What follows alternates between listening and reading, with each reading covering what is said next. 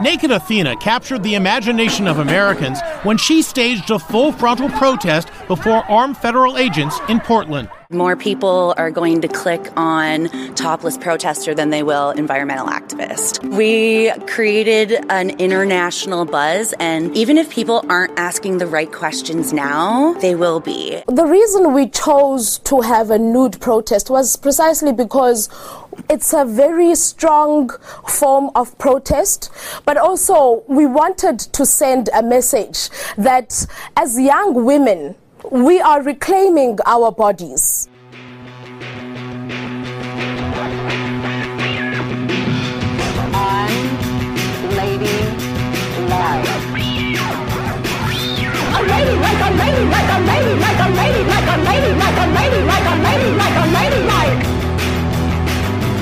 I've had enough.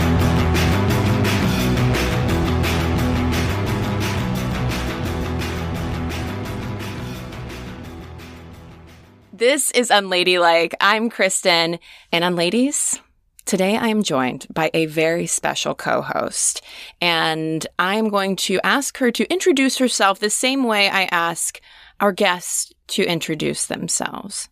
Could you share who you are, what you do, and why? Of course. Hi, everyone. My name's Annalie Ananye. I am interning for Unladylike this term. I'm currently doing my master's at the University of Cambridge in gender studies, and I'm just a really big fan of the podcast. So I'm here and very excited to talk about gender with you all. Annalie, you have brought us an incredible topic with so many twists and turns and layers that I was not expecting at all. Talk to me about how you got interested in naked protests. Okay, so I'm super, super excited about our guest for this episode. She got me completely interested in naked protests, which is Naminata Diabate, who we're going to get to hear from later. All of her research is completely dedicated to basically naked protests, especially in West Africa, which I'm originally Nigerian. And I took her class my first semester of undergrad. It was a PhD class that I accidentally enrolled in and then just ended up loving it. She was like, well, you're 18. You can just stay, I guess, if you want to. I love that. You're 18. You're old enough she's like, to you take can do this PhD it. course. And so before we get started, Kristen, I wanted to ask you, have you ever participated in a naked protest or seen one live? No and no. I have never seen one live. And I have never participated in one. And I would say that the closest I've gotten to a naked protest was when I studied abroad in college in Barcelona. And the beach that my friend and I went to was a topless beach. And it was so chill. I mean, we're talking about like topless of all ages. It was a very very normalizing space to see bare breasts. And we looked at each other, my friend and I, and we said, you know what? Let's free these nipples. let's do this. And it did feel very liberating. Oh, that's Unfortunately, so fun. this was also pre-iPhone era. So, it felt like a really safe space to do it. Yeah, it's so interesting. And I have some on that is I feel like social media has completely changed the way that people look at naked protests and how people feel about being nude in public. But yeah, that's so funny. I was thinking about this a lot too when I was thinking about naked protests, just doing research for this episode.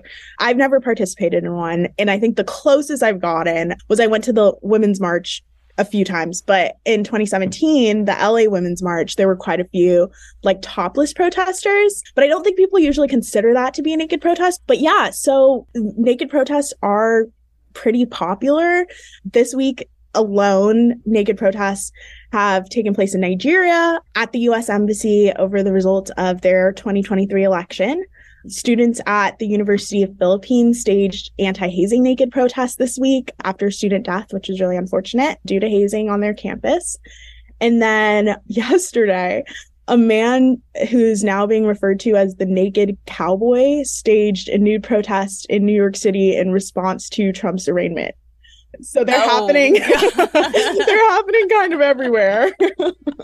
What a patriot. Yeah.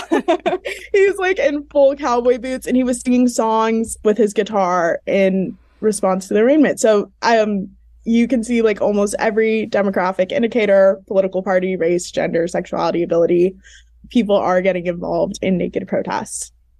Yeah, and I had no idea that naked protests are probably the oldest, most widespread form of protest, like full stop. They transcend boundaries, cultures, causes. So something that I've been thinking about with naked protests is kind of just this idea of like why they're so popular, why they're so jarring, why people care so much to do them. There's no federal US law supporting or disallowing naked protests or nudity just in general. So all of that is basically like state and local level. In 2019, plaintiffs won the case Free the Nipple Fort Collins versus the city of Fort Collins, which I thought was the coolest case ever, where basically the city of Fort Collins created a public nudity ordinance placing restrictions on women going topless, but there were no like restrictions on men. And then Free the Nipple sued them for violating the Equal Protection Clause of the 14th Amendment. And the district court upheld that. So they gave Free the Nipple the injunction on the ordinance. And then the 10th Circuit upheld that, which was basically saying that laws that disproportionately impact women violate the Equal Protection Clause, which I thought was really important.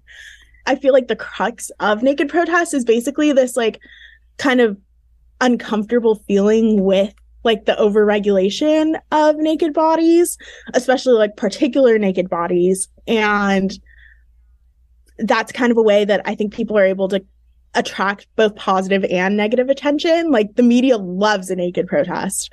They love them. There's pictures of them everywhere. And I think that also kind of just plays into like this idea of a naked body as a way to desexualize it through protest. But then also, I think a lot of people use it as a way to over-sexualize themselves and feel like naked protests are kind of a place where they can take and retake their sexuality in a place that they feel like it's kind of been deprived of them.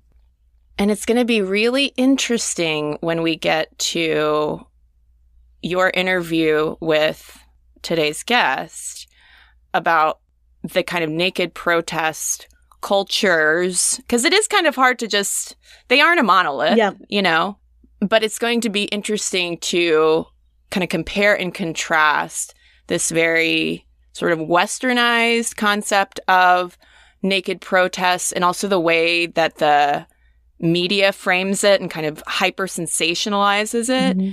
Naked protests are definitely not a monolith. And I think that like the causes that people are fighting for just span so many different spaces. In West Africa, there's a lot of response to colonization that kind of prompted it as a political form of protest. But then there's also a lot of cases of naked protests for the liberation, sexual liberation of women. And then you compare that to like environmental justice, pandemic and COVID-19 justice. So I think like almost every kind of space of advocacy that you can think of has some sort of form of naked protest. Yeah. I also understand that you have something of a little game for us to play. Yes. So one thing that I really love about naked protests is I feel like they kind of feed into popular culture and popular culture kind of feeds back into them. And so I have a popular culture nude protest game for you with a few questions. Ooh! Oh, I'm so excited. I'm in the hot seat. Exactly. Okay. So, which famous rock band staged a naked protest at Lollapalooza in 1993 in protest against music censorship? I got 4 choices for you. Green Day, Rage Against the Machine, the Red Hot Chili Peppers, or Guns N' Roses? My guess is Red Hot Chili Peppers because I think that's the band where one of the guys likes to put a sock on his penis anyway. Okay, so it's not the Red Hot Chili Peppers, but I really don't put it above them. Truthfully, it seems like the type of thing they would do. Right. But yeah, but it's Rage Against the Machine. This was when they just started. They stood on stage for 15 minutes completely naked, and they got a lot of backlash for that, but it worked out for them, I guess. All right, so I'm 0 for 1. Okay, don't worry, you're going to get the next one. Which 2022 red carpet event featured a naked protester in solidarity with sexual violence victims in Ukraine? The Cannes Film Festival, the Met Gala, the Academy Awards or Oscars, and the Sundance Film Festival. Was it the Cannes Film Festival? Yes! You got that. Ding, ding, ding. Woo! So basically, a naked woman painted her body with the word "Stop Raping Us" and the Ukraine flag on her body at the protest. Next, testing your Netflix knowledge. Which Netflix original series dedicated an entire episode to students participating in a Free the Nipple protest in response to their school's dress code? And your options are Firefly Lane, You, Outer Banks, and Grand Army.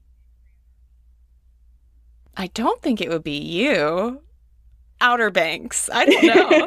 It was Grand Army, which they only got one season, so they were never renewed. But it was a really good show when it aired. But basically, the character Joey, who was one of their main characters, came to school in a braless white t-shirt that read "Free the Nipple," got sent to the principal's office, and then, sorry, this is kind of a spoiler, but it's not that big a spoiler. And then her friends, who were all guys, wore the same shirt and basically got her out of trouble. So it's kind of a feminist icon moment. Yeah, love some male allyship. Exactly. Okay, last one. Which celebrity actress, who is also a child of celebrities, or Nepo baby, started a 2014 topless protest in response to Instagram's moderation policies? First is Maude Apatow, 2 is Paris Jackson, 3 is Scout LaRue Willis, and then 4 is Zoe Kravitz. It is Scout Willis. Yes, you got that one. She started like a huge kind of Free the Nipple campaign where she walked topless around New York City and tweeted pictures basically saying, and this is the quote, "It's legal in New York City, but it's not on Instagram." I remember that. Yeah, it was like a big moment. 2014. That was right around when Instagram started too. Well, thank you so much for this game. I don't think I get to take home any prizes. That's okay.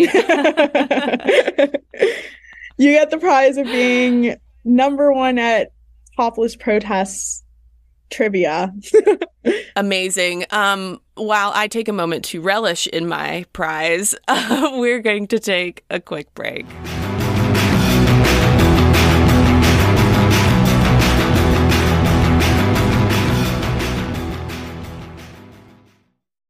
Unladies, are you tired of reading the same old boring news headlines? Tune into Crooked Media's podcast, Hysteria, for all the unapologetically real and opinionated conversations about the news stories you need to hear. Political commentator and comedy writer Aaron Ryan and former Obama White House Deputy Chief of Staff Alyssa Mastromonaco are leading the charge each week alongside a hilarious and relatable squad of bicoastal women and amazing guests such as Jessica Valenti, Jodi Picoult, and Senator Mazie Hirono. With fresh takes on the political and cultural landscape, say goodbye to the male gaze and hello to smart, real, and refreshing content. And don't worry about the tough news. I mean, there is so much tough news to go around. But Hysteria brings the laughs and just the right amount of petty to help you power through the rest of the week. Tune in for new episodes every Thursday, wherever you get your podcasts.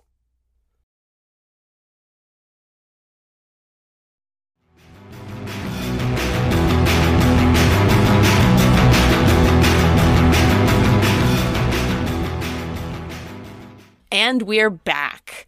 So, Annalie, tell us about this incredible guest you have found for us today. Yeah, so today I am talking to Naminata Diabate, who is an associate professor of comparative literature at Cornell University. She was actually one of my professors, so we got really close during my undergrad career. But she studies mostly gender in sub-Saharan Africa, which I think brings a really great, unique twist to kind of the conversation about naked protest. So she talks about it a lot and kind of differentiates between the religious space and context, what she talks about genital cursing a lot in this research, but then also talks about secular naked protest, which is probably something that listeners are a bit more familiar with. And she uses the term naked agency for that. And all of her work is in a book that she released a few years ago called Naked Agency, which has been really successful and won a bunch of awards. So I think she's going to be great for this episode. Okay, quick question though. What is genital cursing aside from an incredible phrase? So genital cursing is kind of a more like religious kind of experience related to naked protests that I think is specific to the sub-Saharan region, where naked agency, I feel like, is maybe more relatable to our readers. And it's kind of this like reclaiming of your body through this secular practice of naked protests. Gotcha. Okay. Let's get into this incredible interview.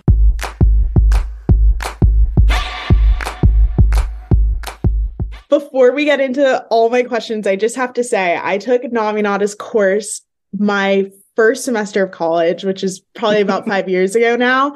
And that introduced me into the entire world of nude and naked protests. It was an incredible course. And then I think I took like maybe 3 or 4 more on naked protests with you. So you are beyond an expert in this field. And while you touch on nude and naked protests generally, your research is centered primarily on women, specifically sub-Saharan African women.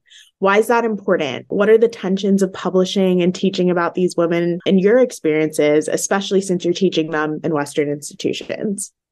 We have to understand that I'm originally from Côte d'Ivoire, which is in West Africa, and the official language there is French. So I went to the United States in 2004 for my graduate school, and I was taking, lots of classes in women's and gender studies and also Black women's studies. And the images that I kept, coming across were images of questions that most people were familiar with, such as female genital cutting, rape as weapon of war, marital rape, child marriage. And these critiques were so overwhelming that people couldn't get a different feature, a different picture of what it looked like to be an African woman in sub-Saharan Africa. So what I was craving for was more of a nuanced understanding of women's lives and their forms of resistance and their forms of protest. How do we get a better understanding of African women without necessarily falling into one trap, like the trap of a single story, the trap of women only being subjugated without the ability of fighting for themselves? This is really the intellectual project that drives my research and teaching. Yeah. And kind of building off that, what was it about naked protest that really captured you? Because this form of protest is so powerful, I thought that the world needed to know more about it. A practice that many of people would not think of as a legitimate form of protest. But actually, when you look at several African societies, the use of nakedness by older women is a legitimate form of conflict management. So nakedness being a weapon, a strategy, a method. Yes. In thinking about nakedness as a weapon, I love the title of your book, which is Naked Agency, and the way that you use different terms throughout your book. So defiant disrobing, naked self-exposure, assaultive nakedness, intentional nudity, which are all really terms that I don't think we hear in these conversations about naked protests. And I was kind of curious if you could elaborate on that. This is a great question because the term that most people are familiar with will be naked protest or protest nudity. And I thought that these were terms that could not capture the complexity of stripping naked. When somebody decides to strip naked as a form of conflict management, it is not a decision that they made lightly. And once they make it, the effect of disrobing is not one that one can predict So it is that complexity that I wanted to capture with the term naked agency, which is kind of oxymoronic, because typically we think of nakedness as a state of vulnerability, helplessness, and agency as that of will and power and determination and victory. So it is that complexity, the pain that somebody can feel and be driven to strip naked, to really resort to the last weapon, and how they are powerful, but also incapable of foreseeing what can happen to the images of the nakedness. And I kind of wanted to build on what you were talking about in that vulnerability state that comes with this naked disrobing, because I think we think of naked protest as something that's so empowering, especially to women, but then also there are these implications that come alongside it as well. Absolutely. When I started the project, it was really to show how African women were powerful by mobilizing their bodies. But as I delve into the research, then I realized that it was much more complex than that.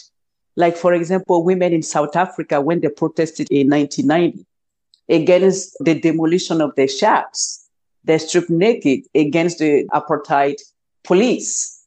But despite their disrobing, their shacks were still demolished. And 5 years later, some filmmakers went to try to identify the women and interview them. And it's at that moment that those filmmakers realized how the women were remorseful for stripping naked. Because, for example, after the protest, they were scathingly criticized, and the community members said, "How dare you?" And some of the women even, said that they were even faced with divorce because their husbands and partners felt that they had demolished the sanctity of their marriage by exposing their sexuality out to the world for the world to see. And that's one point. The second one has to do with how far and fast images travel. For example, if women were to strip naked in Nigeria, which probably happened a week ago, before even the targets of women's protest know that women are protesting, images of the nakedness are already on Twitter. Once the image of your nakedness is out in the world, there is no way of taking it back. So the digital world also adds a layer of complication to nakedness as a form of protest. It's really powerful, but it also has its limits that need to be taken seriously. And I'm wondering, given this remorse, do you have some sort of definition of what a successful naked protest looks like? I know it's a hard question. No, it's a hard one, and it's one that I have encountered multiple times. I get people asking me, are these protests successful? And it's a question that I just cannot explain because I think success depends on the person who defines it. But at the same time, success has to be defined by the women who decide to strip naked. They are the only one who can determine whether the act was successful or not. All of us are bystanders. All of us are witnesses. All of us have something to say, but it's going to be very difficult to assess the success or not of the protest. Because, for example, once you strip naked, even if your demands are met, which often is not the case, by the way, once your image is out there, you can never predict what this image can do or not do. So that really complicates the question of success. And that's why I think when social activists think about using nakedness, they really have to think about all of these aspects and not take it lightly, because if they don't take it lightly, that means that the possibility of their protests to be successful is higher. But if they play around with naked protests, every minute you strip naked, it really loses its potency. Yeah. And I'm kind of curious about how you view defiant disrobing and naked protests compared to other protests, especially in the fact that you said that the forces that kind of instigate this defiant disrobing are interconnected with forces of patriarchy. I think we have to look at it from two main perspectives here. When you look at it from the indigenous African context, where nakedness is the privilege of older women. Not all women have the privilege or had the privilege to strip naked. It's really the prerogative as a category of women. And that's why typically naked protests in those days, and even still in some of these communities, it is performed by women of secret societies. Because one, you had to be a reliable woman. So not all women could be asked to participate in the naked protest. You really have to quote unquote qualify to do that. And that's why it was powerful. But now if we fast forward to the city where you see young men and young women protest, they're not banking on the sanctity or they're not banking on the religious aspect of the nakedness. They are just banking on the social power of nakedness. The fact that a naked adult body in the public sphere is a sense of discomfort, brings about discomfort, brings about a sense of shame to even some of us who are viewing that nakedness. So today, when we think about naked protest, it's not just the weapon of the marginalized, it's not just the weapon of the weakest of us all. When you look at, for example, in the United States or in Europe, those who protest come from all walks of life. Like during COVID, for example, you have doctors, you have restaurateurs, you have dentists. They were all stripping naked to protest. That being said, in the African context, today, as it happens in cities, naked protest is the prevail of quote unquote the powerless, because women's nakedness has the ability to provoke shame, to disrupt the quotidian as we know it, because when somebody gets naked, you will see cars stopping. So there is immediately a traffic jam, and you can have the police try to clothe them. So naked protest has the ability to disrupt everything, because religious leaders get involved, the state gets involved, community members gets involved, everybody get involved. Yeah. I love the word that you use, disrupt, because I think like one of the themes throughout your book is kind of this tension or play on naked protest is inherently peaceful. And I was kind of curious on whether or not you could kind of talk about that, to what extent you think protest is nonviolent or peaceful, and whether I think that category that a lot of times people put naked protests into as this like nonviolent form of action. I actually think that's a misnomer. Disrobing in public as a form of conflict management is the most universal form of protest. In any society where clothing is required in public, the removal of clothing is bound to disrupt the quotidian. So that being said, how does one intention of disrupting the quotidian be considered peaceful? Or what do we understand by peace? Is peace the disruption of the quotidian? Because naked protest cannot do anything if the only thing that it can do is to make us uncomfortable.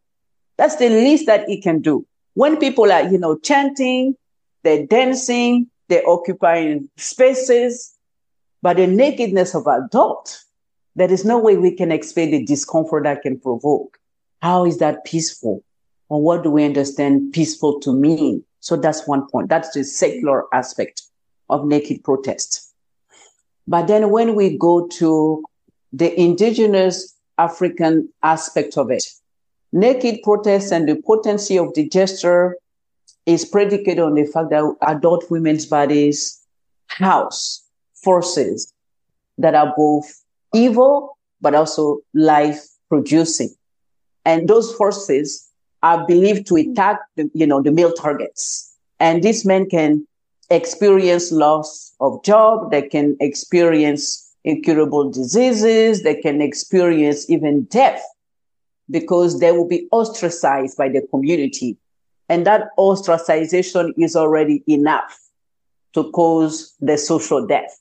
And that social death can cause the biological death. And why? Why seeing an adult woman's body this powerful? It is because it's akin to incest. And it's one of the major powerful aspects of naked protest.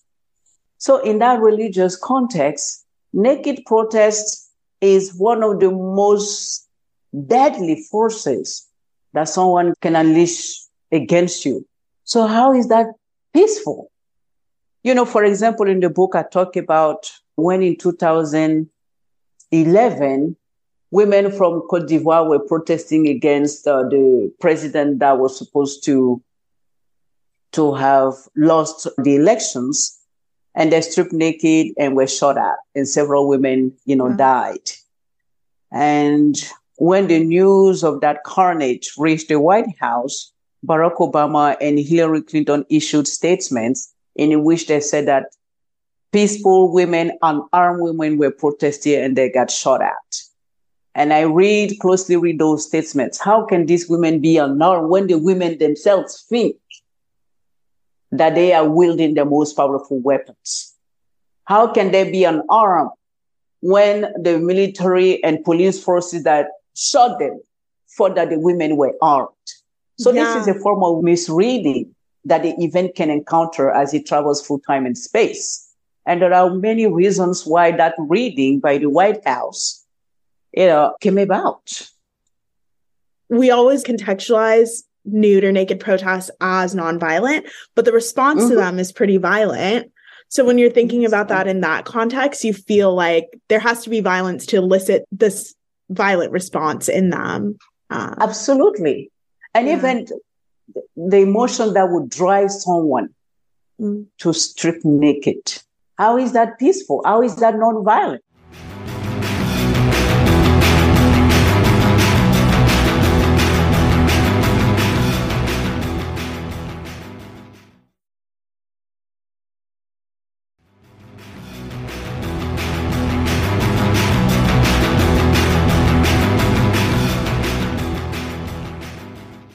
So I wanted to shift a little bit to kind of talk about the intersections of naked protest in relation to cinema, literature, social media, other media forms.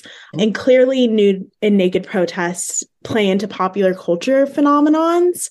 What do you think is the appeal to these protests and why are they captured and emulated so much in media? In the African context, filmmakers refrain from using actual naked women in the documentaries. Even if the event that they're talking about is for naked protest, but they always resort to animation, drawings, illustrations in the documentary, in the films. They prevent themselves from actually showing naked women. So, and I found that very interesting. I was thinking, is it because these filmmakers have an ethical response to the nakedness of women and preventing themselves from violating them again? Because one, they didn't get naked willfully in the first place, they were forced to do so. So by featuring the actual nakedness is to violate them again. So there are at least 4 documentaries on naked protest. But if you look at each and every one of those documentaries, you will not see a naked woman. Because when it gets to that defining moment of nakedness, the filmmaker will resort to other means. Do you think that that's taking away their agency by depicting them without their bodies and doing that in this attempt to protect them and their agency? Yes, I mean, I think that gets to the point of, naked agency, because it's a complex situation. Because one, by deploying other modes such as illustrations and animation, we take away the potency of the gesture. So by resorting to animations and drawings, of course, we are taking away from it. We are diluting the potentially powerful nature of the protest. So I totally agree with you. But by the same token, what is the worst of two evils? Is it to make the point that women are powerful, to highlight their agency, or is it to protect them? The filmmaker has to make a choice. But we also have to think about, the audience, because I'm pretty sure these filmmakers don't want their movies to be censored or to have a limited viewership. But when it comes to social media materials, they're as raw as you can imagine. And sometimes I think about the agency of these women. Would they be satisfied by the ways in which the images are being, peddled? Sometimes for useful reason and sometimes not so much. You've covered and studied so many protests. You cite over 500 contemporary protests through your work. Do you have a feel for which protests catch on, or what catches people in the media's attention when it comes to these naked protests? It's so interesting that naked protests or defiant disrobing, which is the most universal form of protest, the most universal, that there are only 3 books in the whole world that talk about it. It just doesn't make any sense that the most enduring, probably the oldest, the most widespread form of protest is not taken up by many scholars. And one reason is that we don't think, oh, no, they're not serious. Oh, no, I will feel uncomfortable talking about this. So these are some of the reasons, from ancient China to what is today's Iraq, from the Incas to ancient Greece, you name it. There are so many instances of nakedness. But now there is naked protest fatigue. And also in the African context, now many news agencies are not even covering it because of probably the ethical implications. Because to cover these events means that you will have to show their nakedness. And these news agencies are very wary. And I'm pretty sure the backlash against them for showing Black women's body will be very, very fierce. So probably what can catch attention will be the nakedness of a high-profile person. But other than that, for the regular people, no. The news media may not cover it as much as it used to because of just the sheer number of it. There's so much, like every day I have a Google Scholar alert, and every day at least you will see one naked protest somewhere in the world. But it's not taken up. You have one news source here, one news source, and that's about it. But something that will catch the world attention, there are very few. I think the last Cannes Festival, there's this artist that stripped naked. But I don't know how much coverage that received. But that's about it. So most of the protests that you write about in your book interact with or choose not to interact with established media journalists and or academics. But I was wondering if you could comment on maybe how they interact with social media and to what extent social media may elevate or maybe further victimize naked protesters. Yes, we have to demarcate things. Like, for example, for older women in Africa, they will not entertain interacting with the media or any other person for that matter, because there will be a group of women who will strip naked, they will chant, they will curse, they will engage in a set of rituals, and they will leave. They are not interested in communicating their goals, emotions to anybody. For them, the incantations, sometimes in their own languages, and the chanting, and that's all that that they're interested in. And sometimes when these women are approached by journalists, they rebuff them because this is supposed to be a sacred performance. It's a sacred ritual. So they cannot even interact with other individuals. Now, for younger women, college-educated women, professional women on the continent who engage and they actually choreograph a social media campaign to amplify. Because, for example, if 20 women get naked, like, for example, for 10 minutes, they will post it on various media sites to the point that we will get the scale wrong. We will have the feeling that probably 500 women are protesting. Actually, we have 10 million because it's so carefully orchestrated. So, of course, they're using, and they're very savvy. Yeah. They're very savvy. So the media landscape will be saturated with this, and today you just cannot escape it. Mm-hmm. And for example, you remember the naked protest that happened during the Black Lives Matter in Oregon. Mm-hmm. And I think she got dubbed as Naked Athena. This was a protest that lasted for probably 10 minutes. But still today, we are talking about it. Mm-hmm. Still today, you go to YouTube, you will see videos of Naked Athena. She has given interviews, at least 10 media platforms, so the New York Times to the LA Times, I mean, you name it. So for a protest that lasted 10 minutes by a single woman, you see how social media, because he was on social media the first time he occurred, people started videotaping her and they posted it on social media. And he just went viral to the point that established media agencies could not ignore it. Mm-hmm. So this is the sort of kind of role that we as viewers also play. We play in amplifying the effects of naked protest. A lot of your work talks about naked agency in the context of sub-Saharan Africa, which we talked about before. But I was wondering if you see maybe vocalized differences in naked protests in the Western or states context compared to sub-Saharan Africa, and your idea of naked agency. Does that apply to protests outside of sub-Saharan Africa? No, it's not meant to apply solely to the African context. It's not.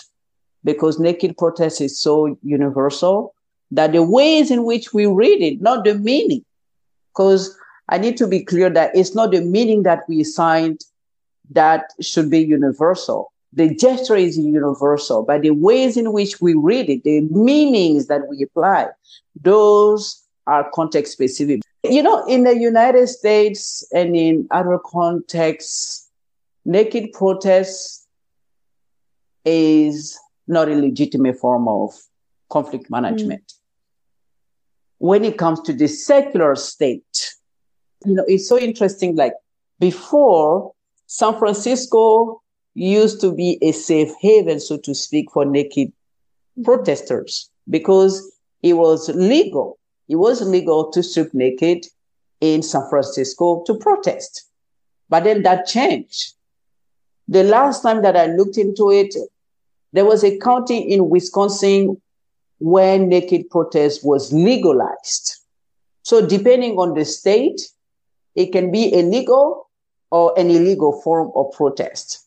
So these are the various ways in which the state, which may be a secular state, will deal with it. But, you know, in other countries, such as Arab countries, the few men who have protested naked have come under heavier sanctions.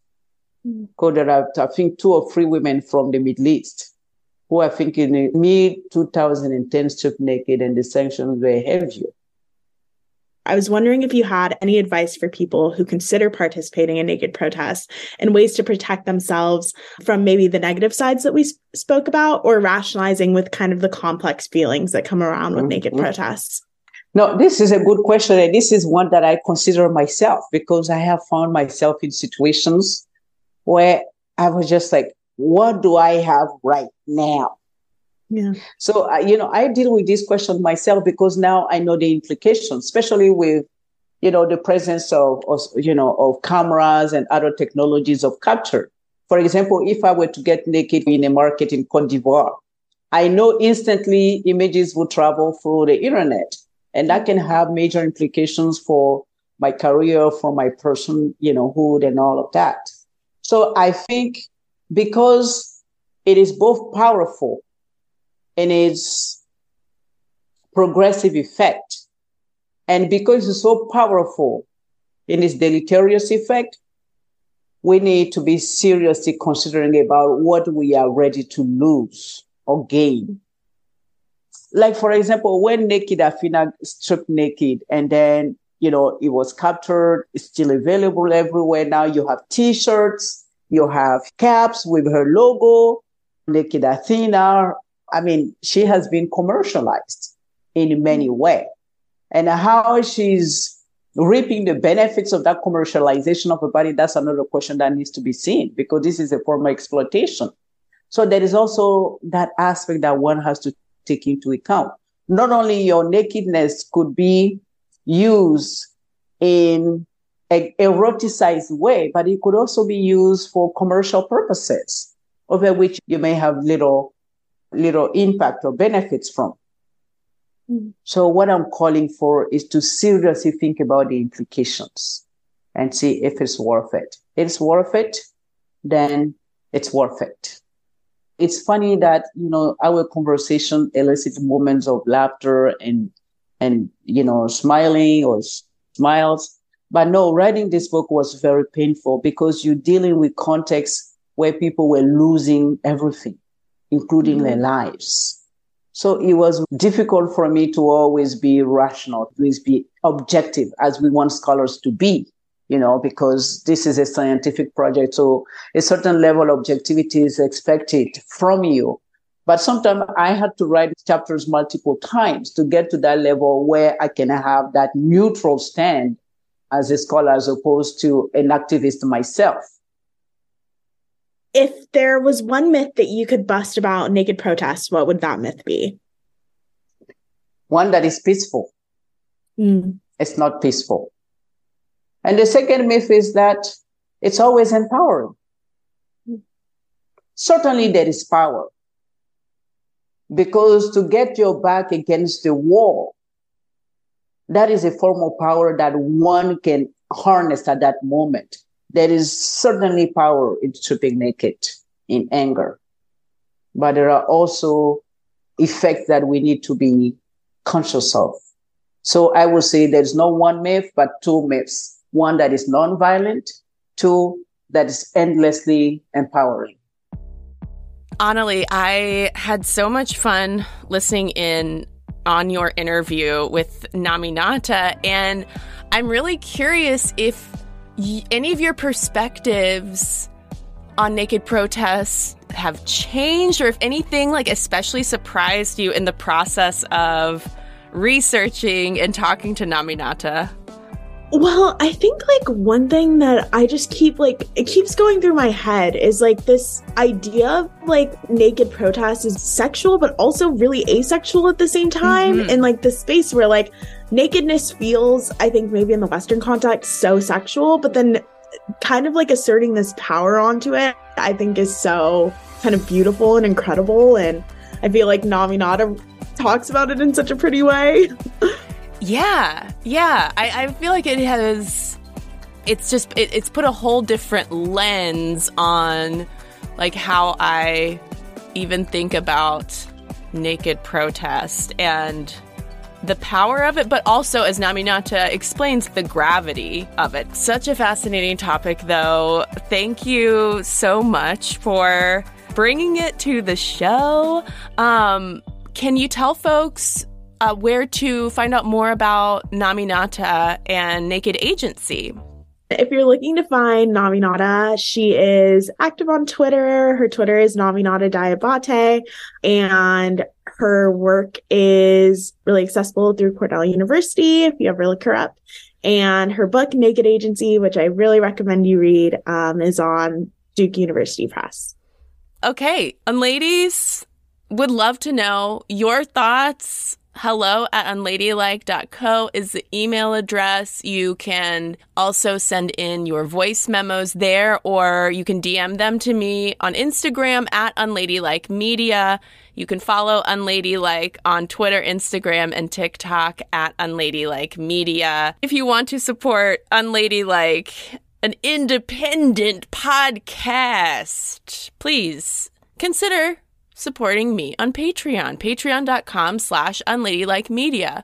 For $5 a month or more, you get instant access to nearly 150 bonus episodes, a new bonus episode every month, uncut interviews with some of our featured guests, and my undying love and gratitude. Patreon.com/unladylikemedia.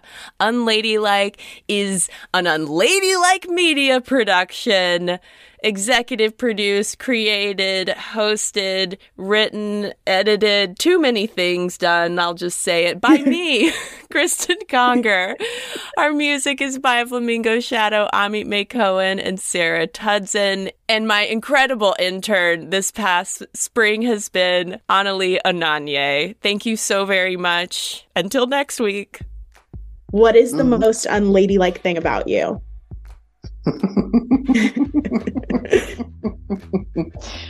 You know, it's just what people will consider to be my no-nonsense approach to academic criticism. People will say that's not what a woman does. Like, for example, I was giving to one of my colleagues here, and I say, I don't buy this. You have this assumption about it, so I just don't buy it. And he was just looking at me kind of strange. Probably because I'm a black woman, he was a white man, you know, who wrote 7 books. I'm like, I just don't buy it. I love that. I feel like you were just like that in all of my classes.